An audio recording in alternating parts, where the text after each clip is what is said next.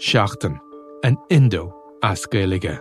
Táim I mon iireachta I dhéanamh teacht ar a chorp, agus súlagam amachchan seo gur féidir é a chur in uig ceart lena bhaintir féin. Scialtaí, fis, tuirmí. Tá sé dochreite nach bhéadach ara I gcóna meáin an cheist sin a eáil. Bhí an tálam a gnám go raibh áthacáir na reachtam.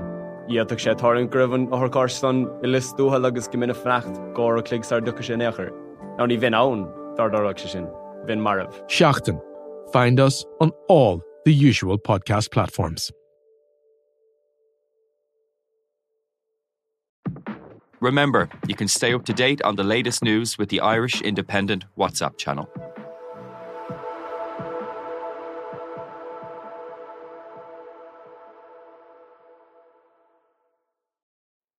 If you like the Indo Daily, you can follow us on Apple, Spotify, or wherever you get your podcasts. Today on the Indo Daily, journalist, trailblazer and tabloid fodder, the very tragic life of Paula Yates. When Channel 4 launched in the UK in 1982, it was a breath of fresh air. Good afternoon. It's a pleasure to be able to say to you, welcome to Channel 4. The free-to-air public broadcaster was in stark contrast with existing British channels who were still using the Queen's English and minding their P's and Q's.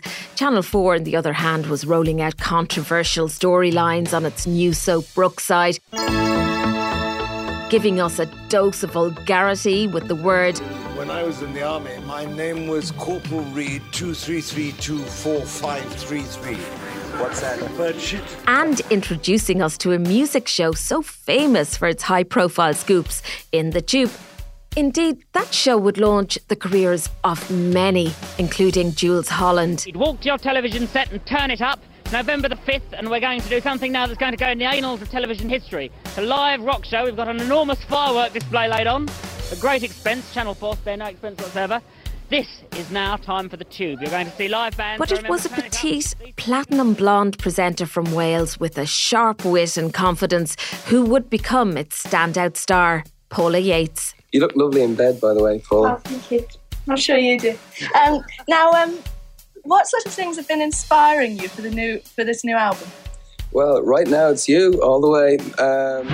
Now this November, the channel turns 40 and a new 2-part documentary will look back on the life of Paula Yates from her marriage to Bob Geldof, their controversial split when she fell for INXS frontman Michael Hutchins, to her tragic death, followed by even more heartbreak for the family when daughter Peaches later died. It would seem that tragedy courted the family at every step. I'm Siobhan Maguire and today I'm joined by entertainment correspondent at the Irish Independent, Melanie Finn, to hear about the life of Paula Yates. Melanie, thanks so much for joining us today. Look, we know that Channel 4 has big plans for its 40th birthday, and it does seem quite logical, actually, that they would roll out this documentary about Paula Yates. She was one of the key faces on the channel from the very start back in 1982. Yeah, I mean, that's true. Not many people now might remember her, but she was certainly very iconic at the time, and she was one of its massive stars when it did first launch in the early 1980s. And she helmed a show called The Tube. And it just instantly became this kind of cult classic, this thing you had to watch. And it was the total opposite to the kind of TV fodder that people were being served up at that time, which is very bland, very conservative. You know, Channel 4 literally just exploded onto the scene and changed everything. To suddenly have all these amazing new bands on the scene, on your TV that you could watch and enjoy and idolise from the comfort of your couch. That was amazing. That was a brilliant thing. So she formed a key part of their schedule when it came to delivering that kind of content to its younger audiences. And essentially it was aimed at the youth audience. And they had things like you said, the word. Do you remember they showed how to put on a condom on TV. It was this very famous, controversial sketch. And a lot of kids actually got their sex education from that show. I'm, not 100% sure how accurate everything would have been, but at least they were trying, at least they were breaking boundaries. And it was the first time anyone had seen that kind of content. She started off as a music journalist, actually, and then she became a columnist. So she kind of worked her way up a little bit before she started with Channel 4 in 1982. And she had a wonderful fashion sense. She was very cool. She was very edgy. And I think what people really liked about her is that she genuinely didn't give a hoot. And I think if you come from a different era where it's very conservative, very establishment, I think that's what caught people's attention most about her. She was obviously a little troubled in herself, and that came to be apparent, in her later years. But in the early 1980s, the world was her oyster, really. And she grew up in a media household. Her mother was an actress and an author, and her adoptive father was a television presenter. And there would be like a scandal around that in later years, that the father she thought was her actual father wasn't, and it was a completely different television presenter. So even imagining growing up in quite a creative environment, she was kind of destined to work with words or work with television. Yeah, it seemed like a natural path. Like you say, she did grow up in that kind of entertainment show busy house. So she would have been very comfortable around celebrities, around famous people. So TV would seem like a kind of a natural choice for her when it came to jobs. And so we talk about the Tube, actually, and this is where she would first have met her future husband, Bob Geldof, Boomtown Rats frontman. They actually first met briefly in Ireland at a party in 1977. Okay. And she was instantly head over heels, and as was Paula's way, she decided to pursue Mr. Geldof to such an extent that the other band members nicknamed her the Limpet, and it kind of escalated when she flew to Paris. She was just besotted with them. She was a huge fan of the band, and he eventually relented to her demands, and they became an item. So then when she did interview him on the Tube, of course, it became kind of a famous interview for her. But then, of course, she went on to interview Michael Hutchence, and we all know what happened there, right? We do, and we will come back to that, Mel, because I remember in the 80s, Paula Yates and Bob Geldof were tabloid fodder. Paula especially, like the tabloids couldn't get enough of her. But they were, as you say, a very cool and edgy, very, very slick looking couple. Yeah, they were very kind of alternative. They didn't let the fact that they had 3 young kids get in the way of living their very best life, and this is a time, of course, when Bob Geldof would have organised Live Aid, which eventually won him a knighthood. He was hugely famous. He kind of had a global profile at that stage, and people just loved the fact that she was this kind of free-spirited woman and was a perfect complement, a perfect foil to the serious nature of Bob Geldof. It's a wonderful suit. It's very nice, covered in daisies, sunflowers. Were you always interested in clothes? Paula, this is getting really stupid. Bob and Paula, they married after being 10 years together. Paula then moving into another part of television that would actually make her famous beyond famous, and we're talking about The Big Breakfast here, which was another quirky show idea from Channel 4, and it was basically turning the breakfast shows we would see on the BBC and ITV that were all very nice and cardigans and lovely little cup of tea into people sprawling on beds, having a laugh and general chit-chat. Well, there was also a huge amount of flirting, on all the, with all the presenters.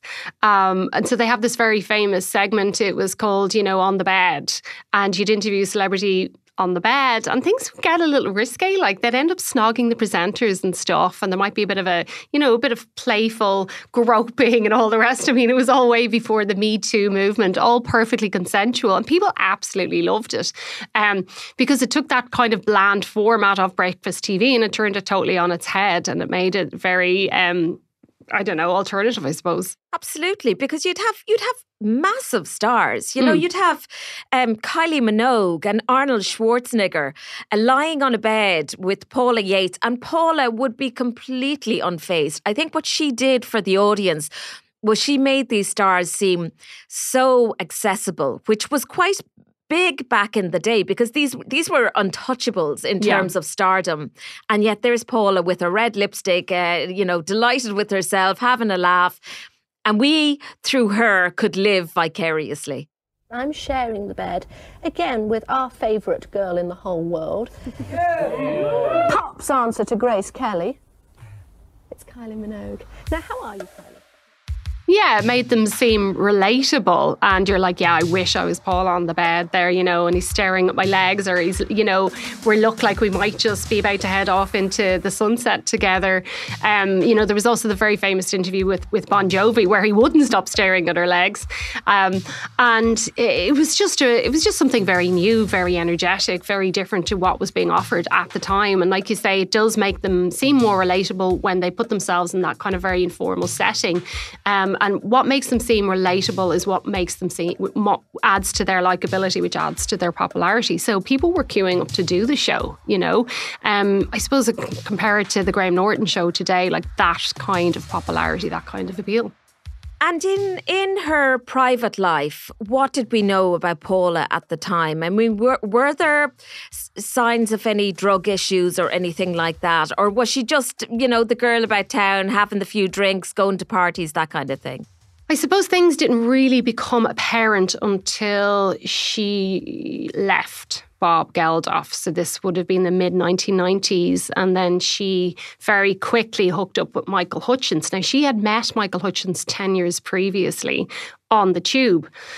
And apparently she was all over him to such an extent that his road manager had to be like, hey, love, like, cool your jets there, back off a little bit.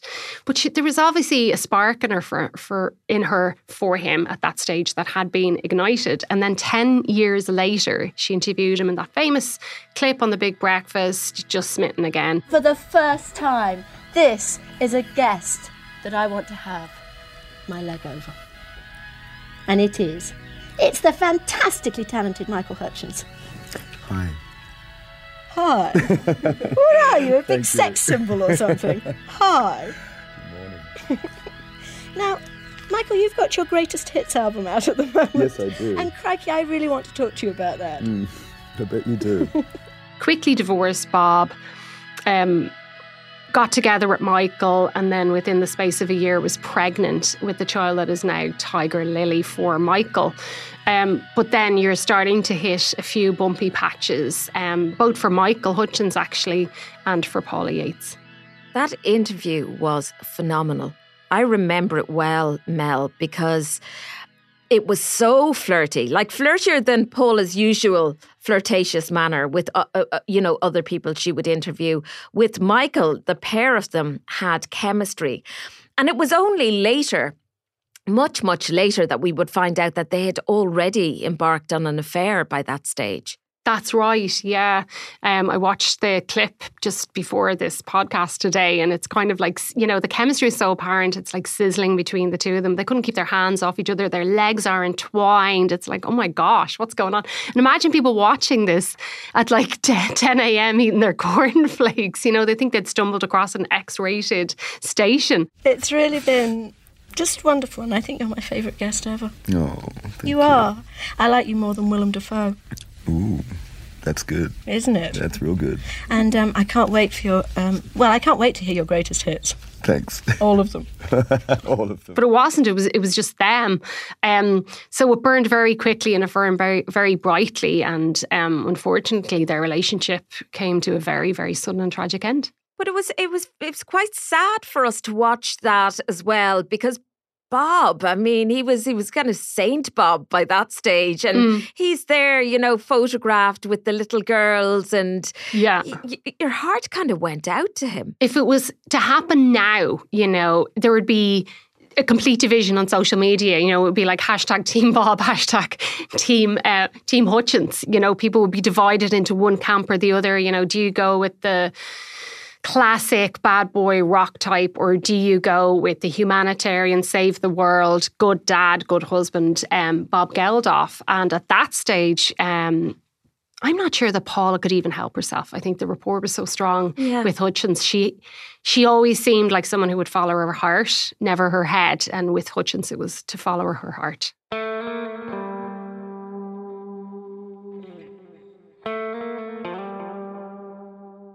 You know, Paula would have been together with Bob for the guts of 20 years before they separated. And that partnership worked for a reason, probably because they were completely different personality-wise. You know, whereas her and Michael, you know, two wildly impulsive, wildly energetic, you know, dreamers, free spirits, etc. You know, it burned, like I say, it burned quickly and it burned fast. Was there drug taking among the couple? I'm not sure that we know that for definite. It was definitely rumoured.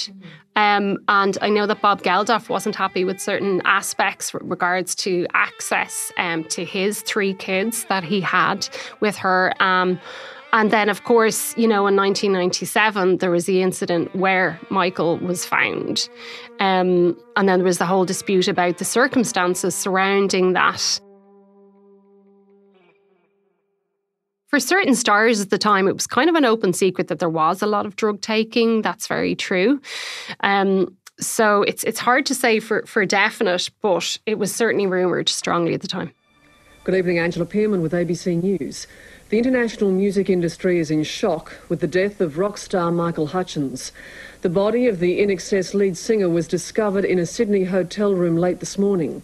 Police won't confirm the cause of death, but they've taken a leather belt into possession for scientific examination. It was absolutely shocking. His death, found dead in a hotel room in Australia, later found to have died by suicide. And Paula initially refused to even accept the coroner's findings of suicide. She came up with this theory about autoerotic asphyxiation. And she said that they used to have very rough sex. She said, I'm happy to go on the record with that.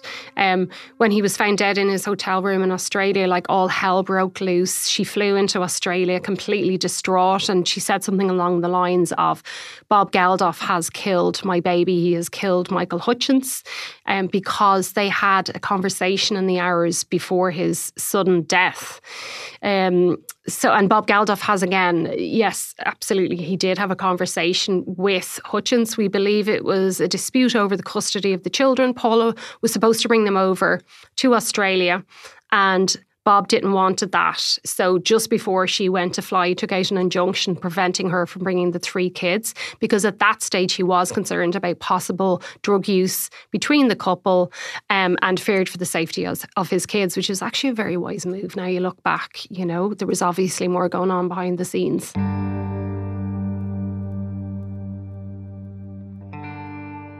And then in 2000, Paula Yates died of a heroin overdose at the age of just 41.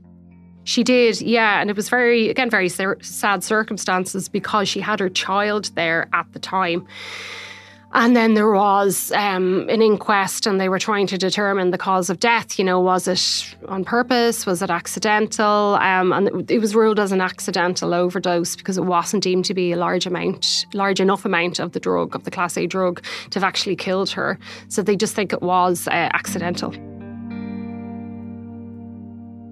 And Bob, in the meantime, is looking after the girls, his girls with Paula, and indeed Paula and Michael's daughter, Tiger Lily. Yeah, so he ended up adopting Tiger Lily after everything happened, which I think was a really, really lovely gesture, really humane.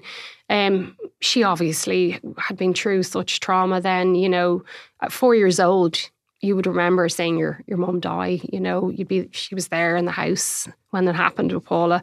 God only imagines what she could have gone through. So he, despite having no biological link with the child whatsoever, adopted her and took her into his own home and treated her like one of his own. So, I mean, just an amazing gesture by Bob Geldof. And I suppose he tried to provide some kind of stability for the 4 girls, and that's what they really desperately needed after so much upheaval, so much media attention, so much negativity, a few years of stability. But tragedy would strike the family again in 2014 when Peaches Geldof was found dead at her home after a heroin overdose like her mum. Particularly tragic and poignant is the fact that the last image she posted on her Twitter a day ago was a picture of her and her mum, Paula Yates, simply with the caption, "Me and my mum." And you do have to wonder where her headspace was at. After heroin overdose, and sadly in quite similar circumstances to her mum, because she was on her own in the house and the two very young kids, I believe she had 2 sons under 2 years old, were also in the house at the time. Now, it's hard to believe any mum would do that on purpose. So, I think it was absolutely an accidental overdose. Again, very tragic. She wasn't found for a couple of hours. I think, they got worried and then they started ringing around and then, she was eventually discovered. And I mean, it's just, that's the third tragedy to hit that family in the space of, 20 years. And it's all being played out in the full glare of the media. Like, your heart would go out to them, talk about tragedy after tragedy. She was super bright, too bright. A very errant mind that could focus intensely on a book, more or less only on a book, which she consumed and just absorb it. But the rest was this franticness,